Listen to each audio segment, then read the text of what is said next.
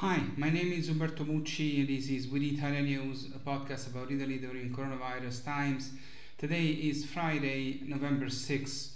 As unfortunately predicted, Italy has exceeded 40,000 coronavirus victims. Yesterday we lost another 445 Italians and by now we are approaching 500 deaths per day. And this figure is destined to remain high for many days, even in the best case scenario. It gives me the shivers to say this. From today, the new restrictions are active, with Italy divided into three zones depending on the severity of the risk. The red ones are the most severe restrictions, then the orange ones, then the yellow ones. Each week, 21 parameters indicate the trend for each region and describe three requirements: the monitoring capacity, the capacity for diagnostic assessment, investigation, and management of contacts, the results related to the stability of transmission, and health services. So it is not just the number of positives, but more complex data. However, this is Italy, and therefore almost none of the 20 presidents of the 20 Italian regions is satisfied with the color and therefore the related rules that the Ministry of Health has assigned to it. Lombardy disputes that it has been classified as red together with Calabria, Piedmont and Valle d'Aosta, therefore with the most severe containment measures. Campania is classified orange but wanted to be among the red regions with stricter restrictions. Calabria will even resort to administrative justice because it has been declared red zone even if it has few positives, pretending to ignore its very strong deficiencies and structural limitations of intensive care and regional health personnel, so it is in the red zone for reasons of prevention for tomorrow more than real contagion today. Among other things, there is a controversy in progress because it seems that the Calabria region is communicating suspicious and probably false data on the number of actually occupied intensive care units because of the COVID. And this certainly does not support the regional executives, which are at the moment provisional because a few days ago the president elected in January 2020 suddenly died, but not because of the coronavirus. Sicily is in the orange zone but protests because it claims that it should be yellow, i.e. the kind of zone with the lowest number of restrictions.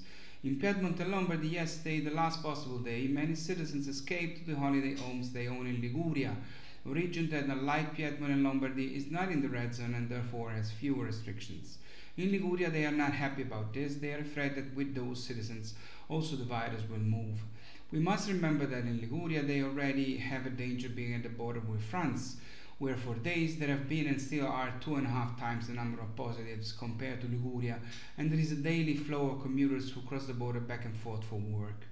The only region to have ended up in the red zone without protest is Valle d'Aosta, which, however, by the way, has not even communicated official and complete data on the contagion for 3 weeks now.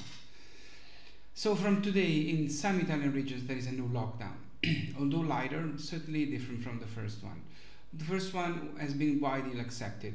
Everyone understood in March that it was a necessary evil and there were no protests even from the inevitably most affected categories. The second one comes with the second wave, certainly not unpredictable. It started in June in Spain and in July in France, while Italy was the first to be hit by the first wave. Much of what would be needed today is not available, and the government and the regions have failed to ensure that there was enough.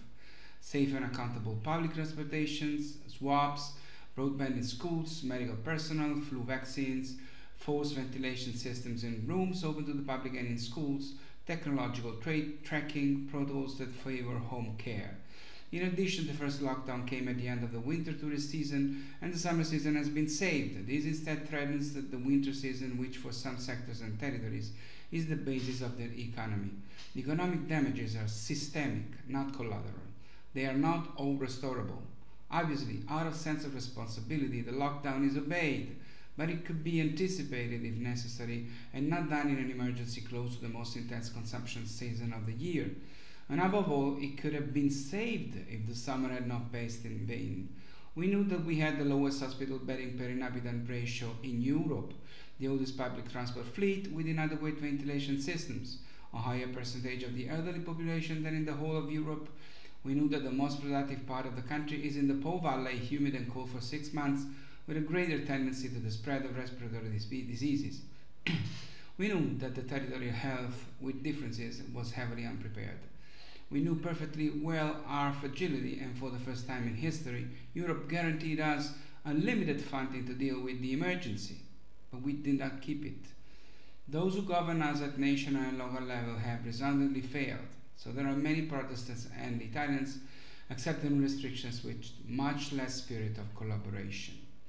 I leave you with a good news, as I always try to. There is a material that is leading to a new technological revolution in various sectors of the economy, from civil aeronautics components to textiles. It is graphene. The novelty is that now graphene fabrics can be anti-COVID thanks to an Italian company founded by a family of Italian entrepreneurs engaged for over 60 years in the textile field, who has obtained the antiviral certification. The fabric, developed thanks to the extrusion of graphene applied directly during the yarn production phase, demonstrates the antiviral action of this material. It eliminates the virus deposited on the fabric and guarantees protection, strongly reducing the possibility of transmission. Through studies and continuous laboratory tests, Italians have been able to apply graphene to the main textile fibers such as nylon, polyester, wool, and cotton, transforming traditional products into smart textiles without altering their natural composition or design. Italian innovation once again continues to amaze. It's all for now, it's all for today. I'll see you on Monday. Please continue to stay safe and take care of yourselves. It's very, very dangerous out there, so please protect yourselves. Wear the mask and do whatever you can to protect yourself. My name is Umberto Mucci. This was We the Italian News. Ciao from Rome. I'll see you on Monday.